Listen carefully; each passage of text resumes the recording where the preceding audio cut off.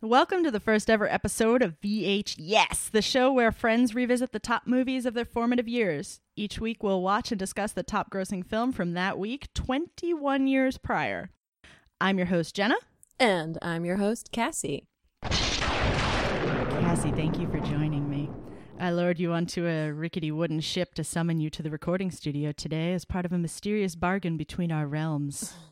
So make sure you podcast really good today, or everything you know will be transformed into a barren wasteland.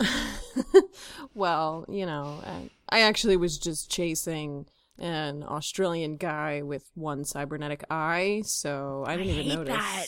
Yeah, I mean, that focus will get you in trouble one of these days. It's bloodlust. That's what it is. Well, if bloodlust is what you're after, you might be disappointed today.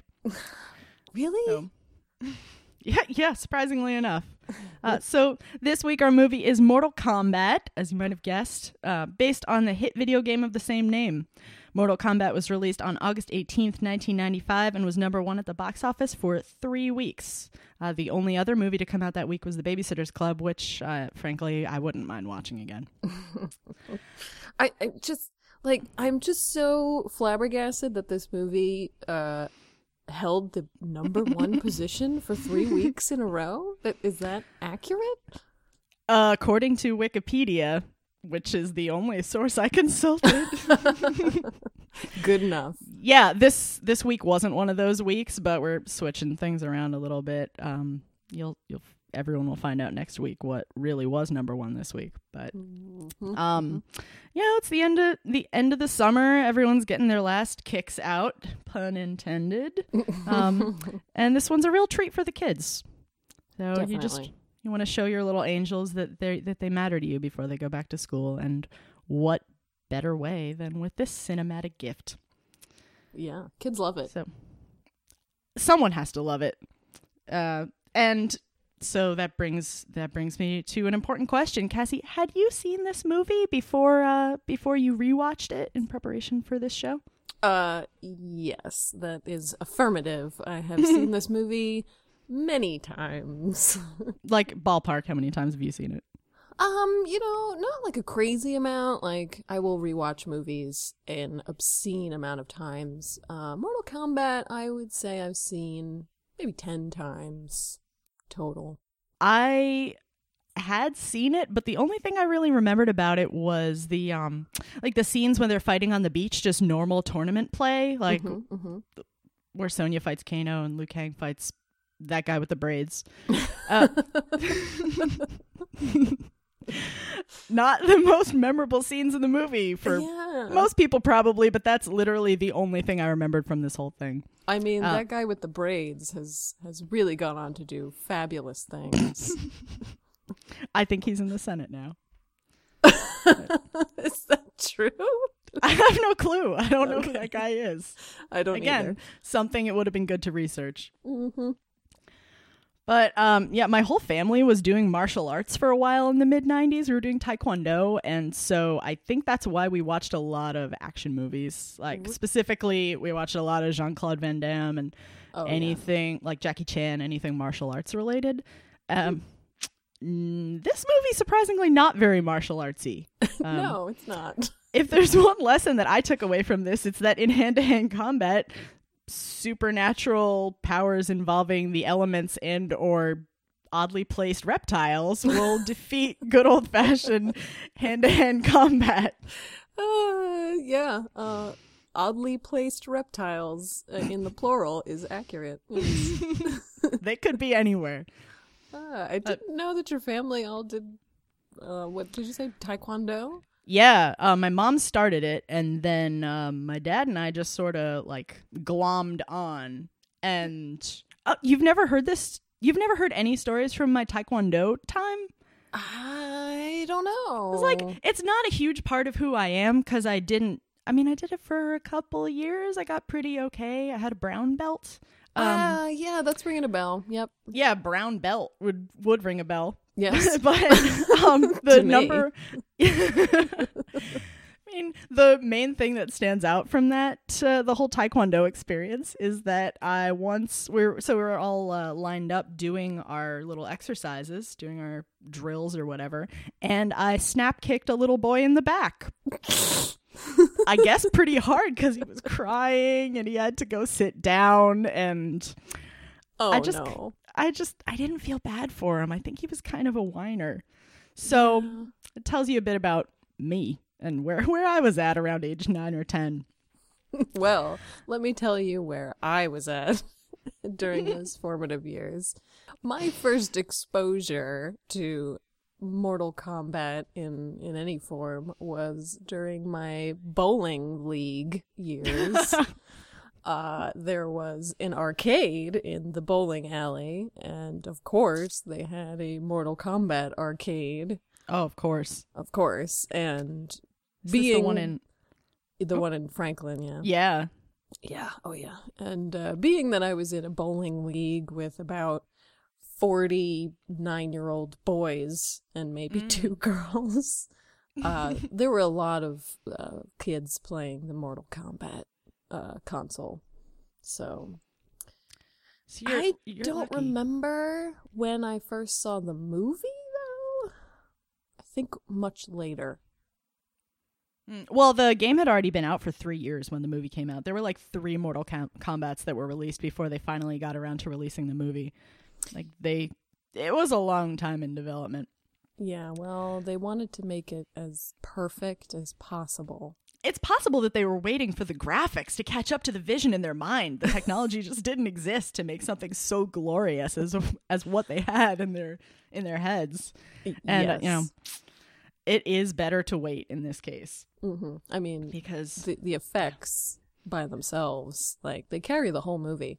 The entire movie was just one beautiful CG creation after the other. I don't know if you are kidding, but it's such a fine line. My favorite CG part of the movie is definitely the reptile. Oh yeah, that's up there. That's So I was watching this with Phil, and I made some disparaging remarks about Reptile, and he pointed out that in the context of everything else that's going on in that movie, Reptile is actually one of the better special effects. I don't know if I would totally agree with that. I mean, it's about on par with the Paula Abdul MC Scat Cat Opposites Attract video, where there's just a cartoon straight up hanging out in the world with real people. Agreed. You want me to tell you what my favorite CG effect was? Yes, please do.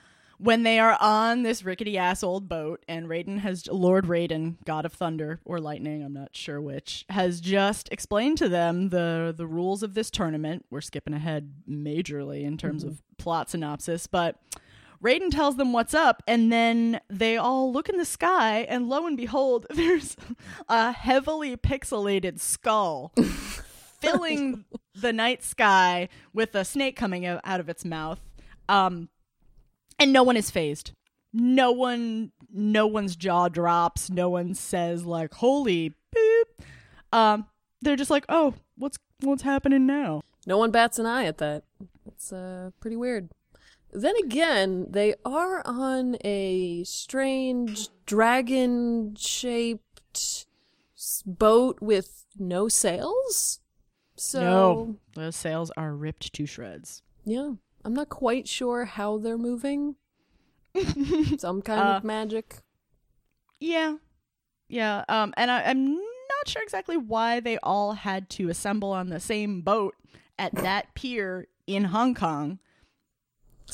Maybe the skull has a gravitational force that pulls on that boat specifically. It's science, I think, probably. Yeah. It's like those toy kittens that have other stuffed animals that attach to them, like the kissing Simba and Nala. So just magnets. That's what I'm saying. It's a very specific example of magnetism. Are there magnets other places in the world than No, the kissing that's it. Simba and Nala stuffed animals? So, do you want to get into? We've teased the plot so much that I'm sure anyone who's listening to this who hasn't watched Mortal Kombat in a while is just champing at the bit. They want to know more about what is this movie and who's on this ghost ship and how did they get there and what are their backstories, what are their likes, dislikes, what are their fully fleshed out characters, because undoubtedly they are really highly realized three-dimensional people. Definitely. Right. Yes. I mean, Do you want to take a stab at it? Yeah, I will do my best. The plot of this movie is about as rickety as the ghost ship that they get onto. So, the movie opens with a epic showdown between Shang Tsung, who is an outworld sorcerer, and a young man. That's generous. I forget his name. Chan. Yeah. Chan, who is a member of an ancient group of monks, I'll say. Yeah, he's like a Shaolin monk of sorts. Yes. Who, I guess challenged Shang Tsung to, save the world. Yeah, so it opens with that and a lot of questions. Yeah, what do you think was going on there? Do you think that, because we have no context. That's one of the things that makes this movie a great candidate for rewatching, is that there are so many unanswered questions. Like, this boy knew that the tournament was coming up. Why is he fighting Shang Tsung? Do you think he challenged him? Do you think he was like, I don't want to wait for this tournament. I'm all pumped up now. Shang Tsung, get over here. I'm going to finish this now. Or did Shang Tsung just show up and decide just to murder a child? I think the latter could be possible, though I think during the movie they hint at the fact that Chan had challenged Shang Tsung. So I he's guess stupid. To be preemptive and hope to not even need to go through the tournament and risk losing everything. Yeah, classic hero complex. Yeah. So the tournament, I mean, that's basically the overarching thread that holds this movie together very loosely. So the idea is that there are different realms, and there's one realm called Outworld that is ruled by an evil emperor, and Shang Tsung is one of his minion sorcerers, I guess, and this emperor wants to invade other realms. So in order to stop them from doing that, or for some reason, they set up this tournament where fighters from other worlds, such as Earth Realm, can fight the people from Outworld in order to prevent the Emperor from invading. And the Outworld has to win 10 consecutive tournaments. And apparently they have already won 9. So this one's big, you know. It's really important that they win this one.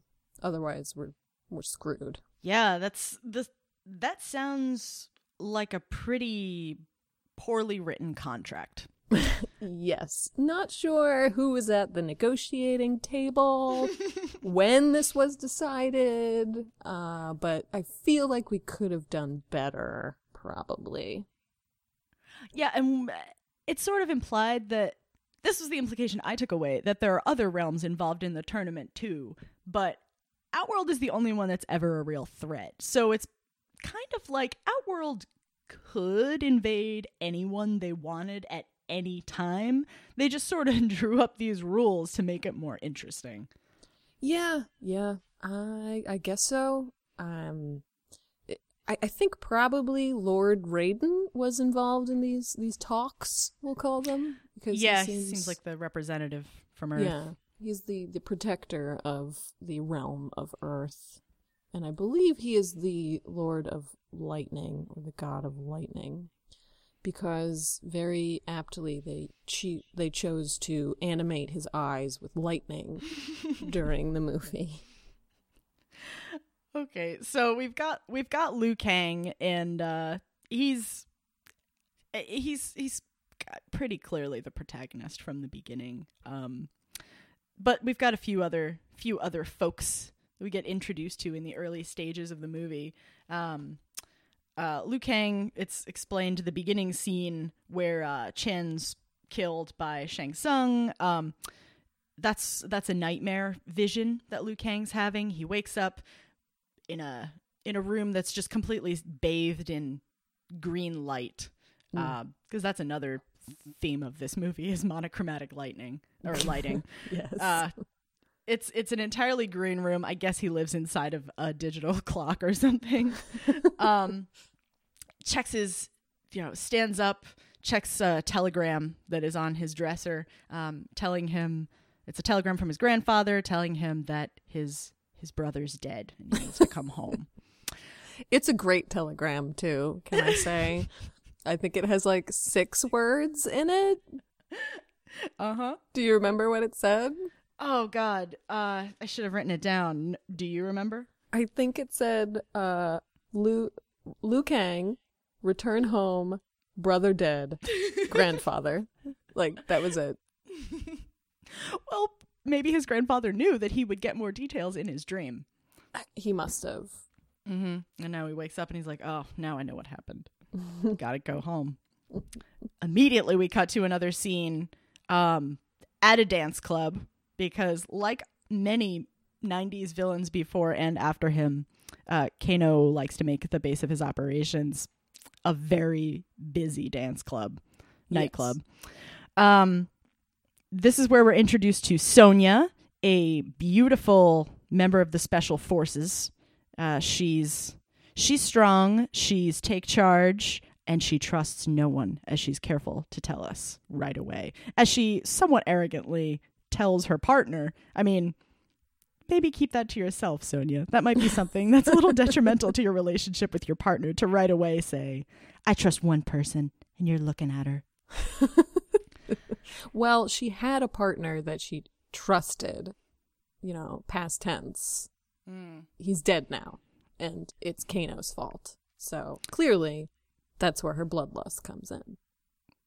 Yeah, she's very determined. She's portrayed by Bridget Wilson, who, of course, earlier that year had released the greatest performance of her life, in my opinion, as Veronica Vaughn in Billy Madison. And Sonya's got a few things in common with Veronica. Of course, they are both beautiful because they're both played by the same woman. But they both have a steely determination and a very firm jawline. She does. She does a lot of acting with her jaw. Yes. So Sonya shoots up this club going after, I don't know, one of Kano's thugs. It was hard for me to follow the scene because it's very dark and jumped around a lot. Yes. But long story short, Kano is really misogynistic to the point of being pretty rapey, and wants to defeat Sonya, probably so he can have his icky way with her. And he's in league with Shang Tsung. Yeah. Later on in the plot, it's revealed that he's working for Shang Tsung in order to lure Sonya to the tournament. Which also confused me because from this scene, there really is no evidence that Sonya is a great fighter. She's good with a machine gun. I don't see her really doing much fighting with her hands or feet. No. I'm not quite sure what Shang Tsung is interested in her for, other than obviously she's very attractive. Because she doesn't really do much fighting other than running around and, using guns. But, I mean, later on when she fights Kano, she has some moves, some signature moves. But yes, if Bridget Wilson was ever involved in a fight with the actual actor who plays Kano, she would be destroyed very She's quickly. so small. It's She's not even a matter of tiny. yeah, just seeing the two of them next to each other, it completely defies belief that this woman, even if she were one of the best fighters in the world, could do what she does to Kano. Yeah. What I found out from doing my research was that Sonya was originally supposed to be portrayed by Cameron Diaz, and Cameron Diaz broke her wrist at the last minute and had to be replaced. I think that might have been a little more believable. Cameron Diaz has a more, I don't know, athletic physicality to her. I don't know if she did at that point in her career, but she looks like a bit more of a fighter. Yeah, I could see that. I don't know that really any Hollywood actress who's actually an actress would do justice to Sonya Blade. I feel like you need to get a straight up just lady who does martial arts. They should have just hired a fighter, because let's be real, there's not a whole lot of actual acting going on anyway. Yeah. So it would have been way easier to do it that way instead. Well, speaking of people who aren't too good at fighting and just act, who are we introduced to next? Johnny Cage. And that's the way they say it in the game. I got that. Okay. All right, moving on after that. Yeah, so Johnny Cage is just sort of a douchey actor. He's very Tom Cruise-like, I would say. That's not a slight against either him or Tom Cruise. He just is going off a very, at the time, standard movie star man persona. Yeah, yeah. And I think it goes a little further, because a lot of people underestimate Tom Cruise and don't think that he does his own stunts, but he actually does. So he does, and some would say Tom Cruise's stunts are a little better than what Mr. Lyndon Ashby breaks out as Johnny Cage here. Definitely some would say. better. But I grew to hate Johnny Cage and then went back to feeling a little ambivalent about him, just because he would not stop with the frigging jokes. I feel like I had the complete opposite reaction, because a lot of times the only thing that was mildly entertaining was Johnny Cage's terrible jokes. So you love him or you hate him, I guess. Yeah, I think so. And I hated him, and apparently you love him. Well, I like Johnny Cage also partially because I enjoyed playing Johnny Cage in the video game. Oh, is he your favorite? I wouldn't say favorite, because, I got to go with my girl, Sonya, naturally. But, if I wasn't going to play Sonya, I'd probably play Johnny Cage. He was pretty, easy to pick up and learn. Very accessible. Okay, that seems about right. Or you could say I identified with the white people in it. Well, you've got something in common with Johnny Cage, because we later learn that he thinks Asian people are just his servants. That is true. He somehow managed to make it to the top of the martial arts field while not having learned basic respect for people who look Chinese. Yeah, I'm not quite sure what that was about. I wouldn't just assume, especially standing in a pier in Hong Kong, that an Asian guy walking by was my servant. But, I guess fame does things to people. So, long story short, Johnny Cage also gets talked into into going to this crazy tournament. The way Shang Tsung, surprise, does this is by playing on his ego. An important theme that we'll see succinctly encapsulated by Lord Raiden in a couple scenes. Also, he does impersonate, and by impersonate, I mean appear as his manager, I want to say. Yeah. Or an old sensei. I'm not sure who that guy was. Yeah, he calls him master, so I don't think he's his manager. Yeah. So. In the next scene, we return back to our first plot with Liu Kang. He's gone back to the monastery from whence he came, which apparently he fled from, and we're introduced to another extremely significant character, my favorite of all this film, Lord Raiden. Cass, do you have any background on Lord Raiden beyond what I gleaned from this film? No, I do not. Okay. Because the game doesn't really give you a whole lot of backstory on these characters, so the movie kind of just embellished what was available in the game. So pretty much what you get in the movie is what you get, period. Okay, and what you get for Lord Raiden is that he is a very white man with silver hair and flashing lightning eyes. Beautiful eyes. They are mesmerizing. And fun fact, I rented this movie from a video store, and their movie collection is pretty highly curated. This movie wasn't just in action movies, it was under Action Heroes. Oh. Yes, under Christopher Lambert, the man who plays Raiden. Yes. Yeah. This guy is a big enough deal to warrant his own section in the Action Heroes part of the movie store. I would agree with that, yeah. Christopher Lambert is a badass. Really? I mean, he's that guy in the Highlander, right? And he's done other things. Yeah, I assume he has. I should check out the rest of his section in the movie store. You would think that for a man of this caliber, he would bust out some action in this movie. All he really does is flip over Liu Kang with the power of lightning. That is true. Yeah, that is really disappointing because he's a pretty awesome character and has some awesome moves in the video game.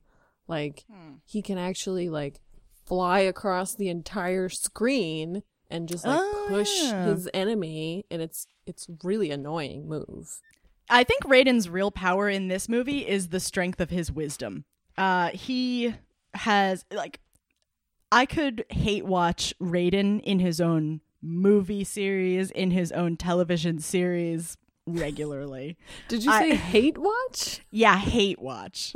I thought you said you liked him though. I hate like him. Oh. Yeah, he's not the character that I like the most, but he is the character that I enjoy the most, if that makes sense. He's very, dare I say, magnetic. He's got some amazing lines. He's got a really weird voice. He kind of looks like Phil Hartman with the voice of Peter Lorre, classic movie weirdo from like Frankenstein and whatnot.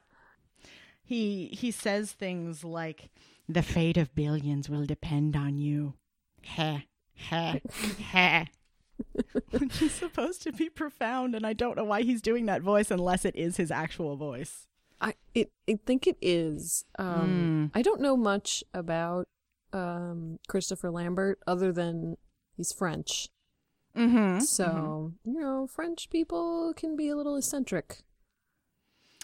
Yeah, I mean, maybe the movie maker's attitude was just, we're so lucky to have Christopher Lambert in this movie. Whatever weird thing he wants to do, he can do. Yes. I read online that it wasn't in his contract that it wasn't in the budget that they could pay for him to go to Thailand to shoot with everyone else. He was only going to do like scenes on the soundstage in LA, but he wanted to come with them. So he just paid for it out of his own pocket and went to Thailand and like threw the cast party. So he seems like a very lovable dude. Oh yeah. And really sums up all the themes in the movie that are worth noting. That's just rounding up the other characters. We've got Shang Tsung, who we've already gone into. Is Shang Tsung in the game? Can you play as Shang Tsung? You can't play as Shang Tsung. He's the final boss in Mortal Kombat 1. Okay.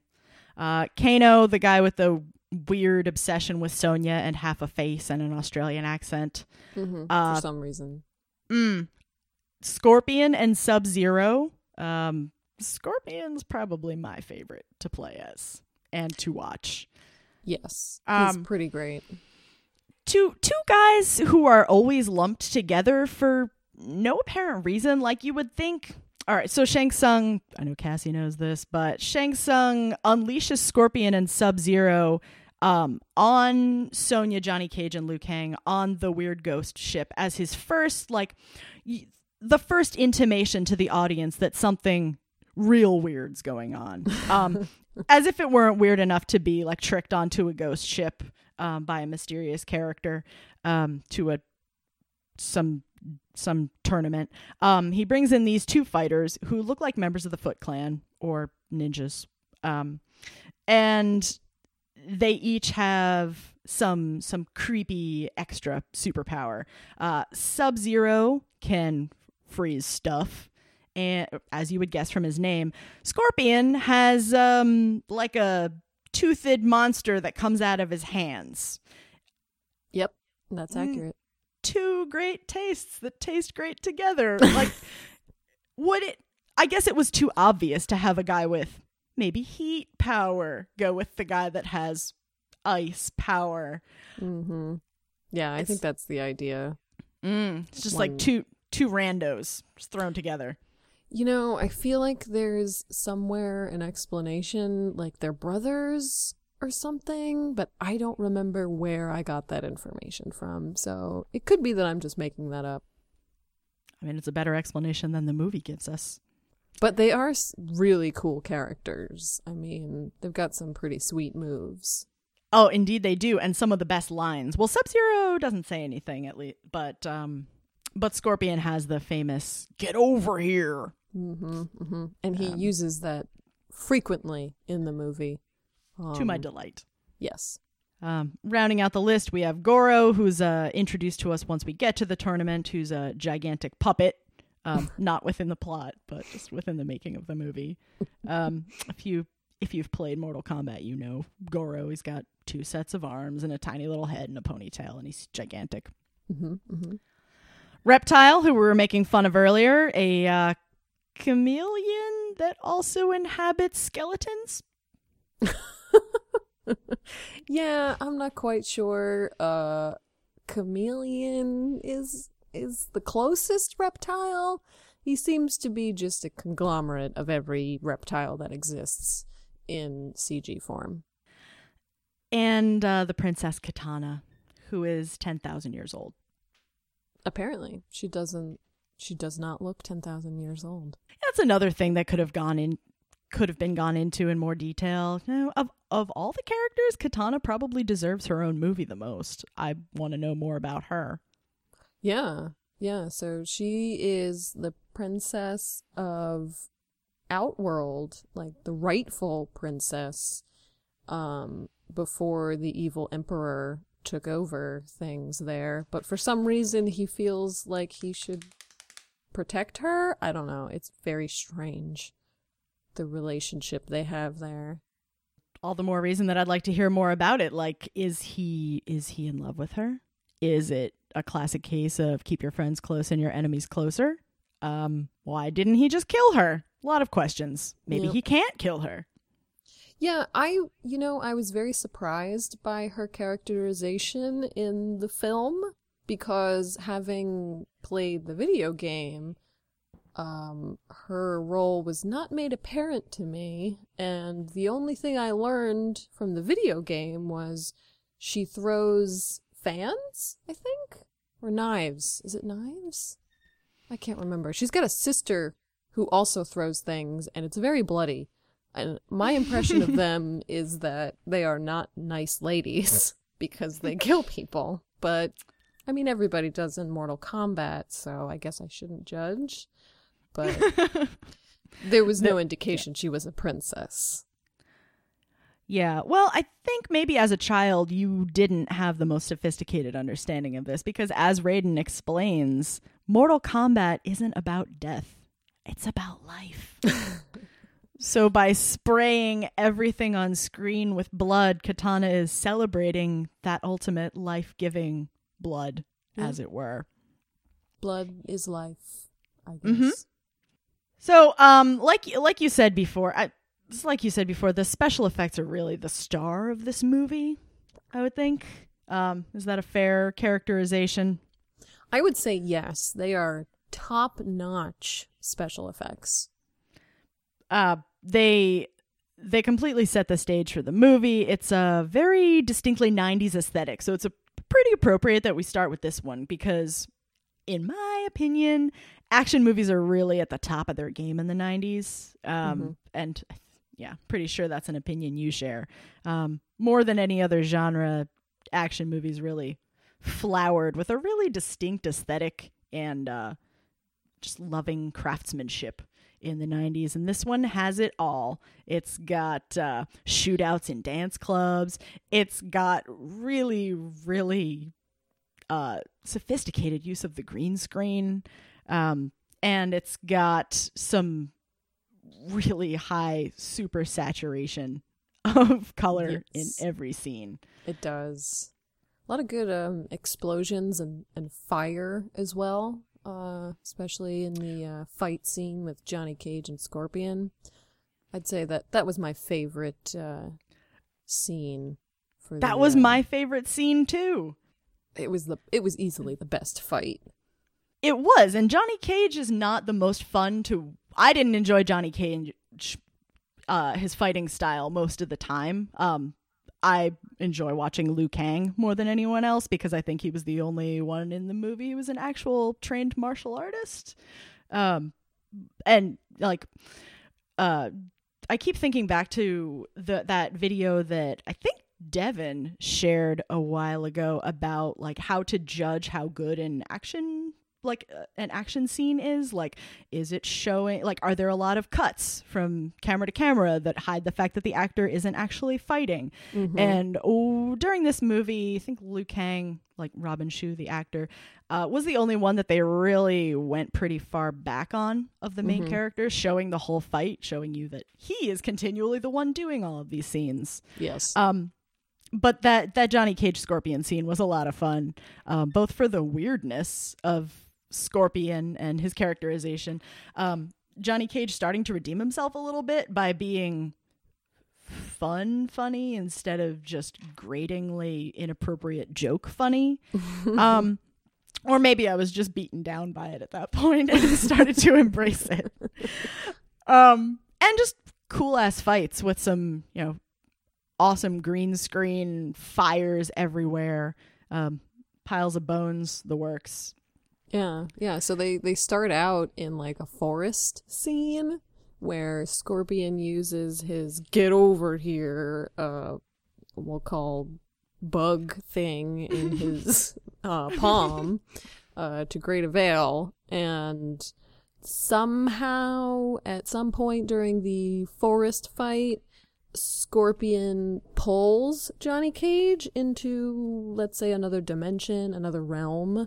Because that's just a thing that can happen at any time. I guess. Yeah. Like two kissing Lion King toys. They're drawn into another dimension. Magnetism. It's all. Oh, yeah. It's magnetic fields. That's what it is. And they somehow end up in hell, I assume is what it's supposed to be. There's hellfire and skulls and rickety platforms that they fight on. And a lot of fire. And apparently Scorpion is made of fire. Yeah, that's... So, the spoilers, the way that Johnny Cage finally ends this fight is he just looks around him in the pile of skulls that he's landed in and finds, thankfully, a giant, like, circular saw blade. Just toothed blade. Throws it at Scorpion. Oh, at some point Scorpion had removed his face to reveal that he was not a man, as previously assumed, but a skeleton. Yeah. Johnny Cage throws the blade at Scorpion, slices off part of his skull. Some goo that's definitely not blood, because you couldn't show blood in this movie, oozes out. And also flames. Maybe it was napalm the goo that gushes out of him, because Probably. Johnny Cage does a leap out of the way to safety, and Scorpion just totally explodes. Scorpions go quite everywhere. The explosion. It's a big. That's why I think it must have been napalm. Yes. And this is one case where I wish I hadn't done a little more research online, because Scorpion's guts / scorpions go flying everywhere, and then a random autographed picture of Johnny Cage. I interpreted that to mean that Scorpion was secretly a big Johnny Cage fan. And he just had this picture like tucked away inside of his skeleton.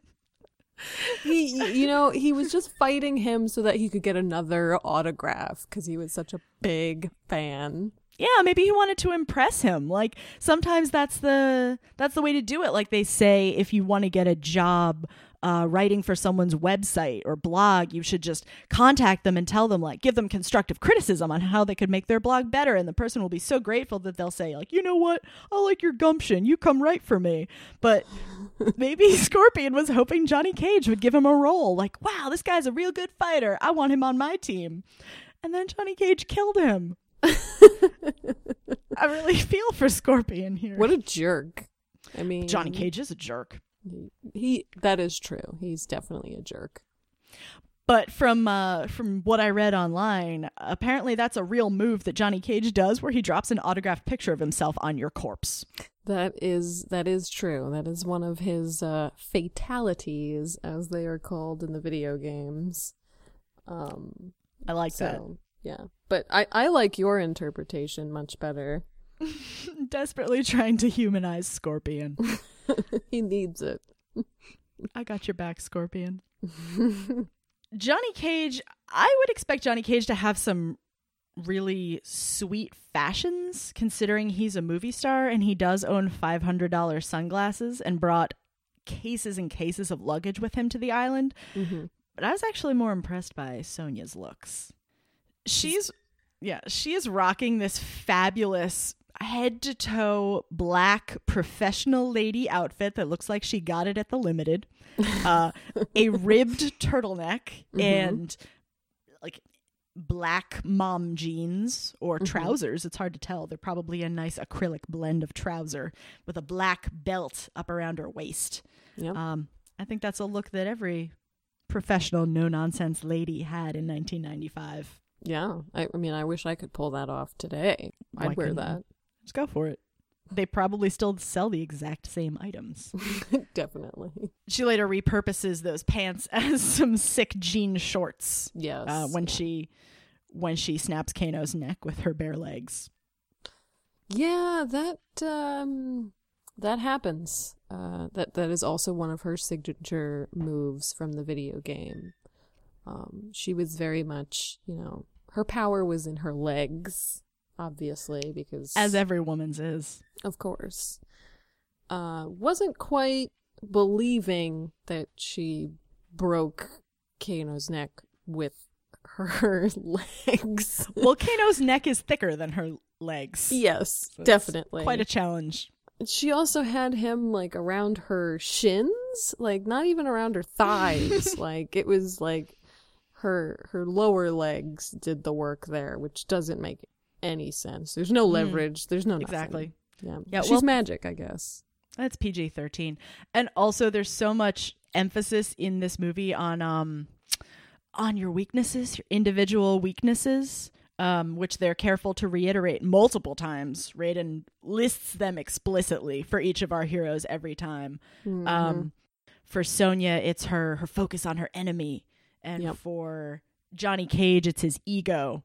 Mm-hmm. And what's Liu Kang's? It's like revenge or fear. I'm not sure which. It's revenge. Yeah, right? Yeah. He says that his only reason for being there is to avenge his younger brother. Mm-hmm. Which is not good enough, apparently.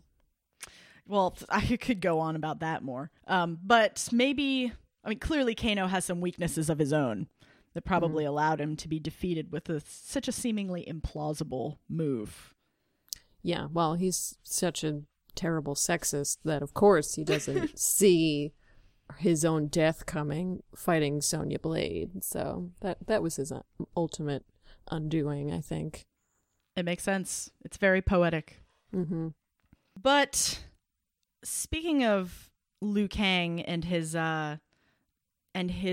preparedness or lack thereof for this tournament, I was actually pretty angry at Lord Raiden and Liu Kang's grandfather and the entire monastery for not preparing Liu better for this tournament.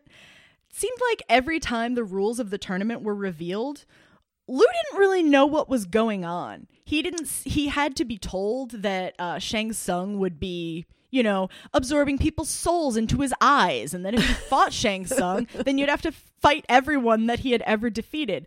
You would think that if Liu Kang was being raised from birth to fight and win in this tournament, someone would have at least told him the deal about the mastermind of the entire tournament. Oh, absolutely. It doesn't make any sense. Like, he gives the impression that he was taught that they were all a bunch of myths, that it wasn't actually a thing that could happen. But, I mean, the grandfather and Raiden seem to have a rapport, like old buddies. So maybe introduce Liu Kang to Lord Raiden at some point during his training. Like, hey, this is a dude that actually exists. He can command lightning. Also, by the way, Shang Tsung can pose as anyone ever and eats people's souls. So you better look out. Yeah. There's also a lot of technical rules that Liu Kang is not aware of, like who can fight who, when you can challenge someone, they have to accept the challenge. Mm-hmm. Like, there's a lot of, like, there should be a rule book for this thing. I mean, the stakes are pretty high, right? Not to be preparing this kid. They've been doing this for like hundreds of years, it seems like. They should have a training plan in place. Well, it helps already. Explain why Earth has lost 9 times in a row. Raiden is slacking on the job. This grandfather doesn't seem to be doing much of anything either. Right. It's our own fault, really. Yeah, I gotta say. Raiden somewhat disparagingly says to the grandfather that there is no one else from Earth who even has a chance of winning. So, I mean, it seems a little cruel to bring Johnny Cage and Sonya in the first place if they know that Liu's going to be the winner, if anyone. I was struck by that line, too. Like, no one else? No one at all. Anywhere on Earth. Nope. No, Besides all of these people dude. in their 20s are the only ones who possibly could even maybe come close to winning. Yeah, well, maybe you should have invested a little more time into training him. Maybe. Well, he's good at punching. He's good at punching and he's good at kicking. What else is there?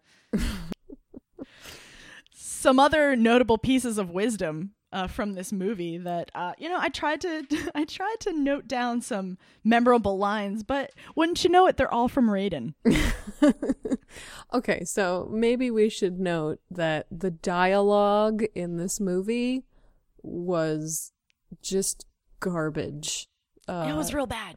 95% of the time. They were very focused on trying to regurgitate the little snippets of dialogue you would get in the video game. So I feel like they went out of their way to try and make it fit in there. So yeah, it was slim pickings on memorable quotes for sure. Yeah. So I feel like they shouldn't have even tried. They should have just. I think they should have. All right, here's my stance on this movie, is that there is too much plot. Now, I read some contemporary reviews and what people are saying about it these days to the effect that there's the plot's bad, the dialogue's bad. Yeah, it is. And there should be even less of it. The game is about a series of fights. I would have been really happy with just a bunch of fights. Yeah. And this premise that they built around it, this really flimsy plot, there's way too much of it. There's way too much explication. Agreed. Sometimes people fight to the death. Yeah, I mean, so the first video game, there is no plot to it. It's like you have a handful of fighters, maybe 8 or 9 that you can choose from, and you have the option to go into a tournament. You fight the other fighters who you haven't selected, then you fight Goro, and you fight Shang Tsung. That's all there is. This movie took the plot just from like the different stages where you fight and just pieced together some sort of plot around it. And obviously there's things from Mortal Kombat 2 and there's a little bit of explanation in there, but they're just fighting games. Like, just fight. There's definitely should not be that much explanation for why. Like, show me some badass moves, show me some sweet special effects. I'm good. That's all I need. Ditto. The Raiden line that I did really like that sums up the movie and I would like to start applying to my own life is, you can overcome any adversary, no matter how bizarre their powers may seem. It's classic. Yeah. I'm just going to make that my mantra and play it throughout my everyday life. Yeah, there are a lot of bizarre powers, and our fighters from Earthrealm don't really have bizarre powers. They're just good at fighting, so it's pretty unfair going into it. All we humans have, as on Earth, is our intellect. We don't have claws. We don't have freezing abilities. We don't have extra arms. All we have is our discipline over our own minds and our own fear. Yep. Can't even eat souls. Not yet. But that brings me to another question, Cassie. If you fought in the Mortal Kombat tournament, what would your special ability be? Oh, that's a really difficult question. So I've thought about this because I think if I were going to be in the Mortal Kombat world, I'd want to really fit in. And, you know, all of the characters in the world already have such interesting abilities. You know, I just want to be like them. So, in short, my answer is I'd like the ability to grab someone's skeleton from inside their body and pull it out and leave the rest of their flesh. So just skeleton, body, separate. Like, I feel like that would really set my place in the universe pretty solidly. Yeah. And that's notably missing from this movie. Like, they tease it in the very beginning. Shang Tsung picks up Chan's head, and anyone who knows the game knows what's coming. The head is coming out, and the spinal cord is coming with it. Yep. Doesn't happen. No. Doesn't happen. Yeah. I think my power would be which is sort of my power here on Earth, extended, is that I would just emit a steady stream of low-frequency chatter. Like the chatter that engulfs my own internal monologue every day, every minute of every day. And it would just come out and subdue my opponent until they're utterly feeble and powerless. And that's terrifying. Then I would finish him. Yeah. Then you could rip his skeleton from his body. Or you could. I would let you. All right. Yeah. Really, Cassie, get over here. Get over here. Got a spinal column for you. I'm on it. So, just to sum up, you enjoyed this movie, it's fair to say, when you were a kid. What did you think of it on rewatching? On rewatching, it's bad. It is a bad movie on several different levels. But the fact that I have sat through it for 10 times shows that I don't really care, and I would continue to watch it in the future, probably. So, can't be that bad. Yeah, it's got a really high rewatch value, I think. There are all sorts of weird details in the background that reward multiple watchings. And you and I both love movies like that might not have much going in the way of plot or cinematic value, but they are super fun to watch and point out all the dumb stuff that's going on. Yes. Like Shang Tsung is sitting on a throne made of peacock feathers as he watches people fight to the death. He loves peacocks. See, that's that touch of just backstory that you can count on in this movie. It makes him a richer character. And makes us all richer for having watched. Yes. We're not alone in our judgment of this as a subpar film. It has a 32% rating on Rotten Tomatoes, which, it's a movie that is made for preteens in the mid-90s. And thus, I think, makes a really good start to our 90s movie journey. Agreed. Yep. Most of my love for this movie is heavily nostalgia-driven and video game-driven. So if you didn't play the game as a kid or see this movie, you would not be able to sit through this film. I suspect we're going to encounter that a lot as we go through these movies. Like, it'll be interesting to compare movies that we're seeing for the first time with movies that we saw when we were impressionable little idiots. Mm-hmm. And, certain movies, if they don't grab you when you're an impressionable age, will never be able to seize you with their bug tentacles and pull you in toward another realm.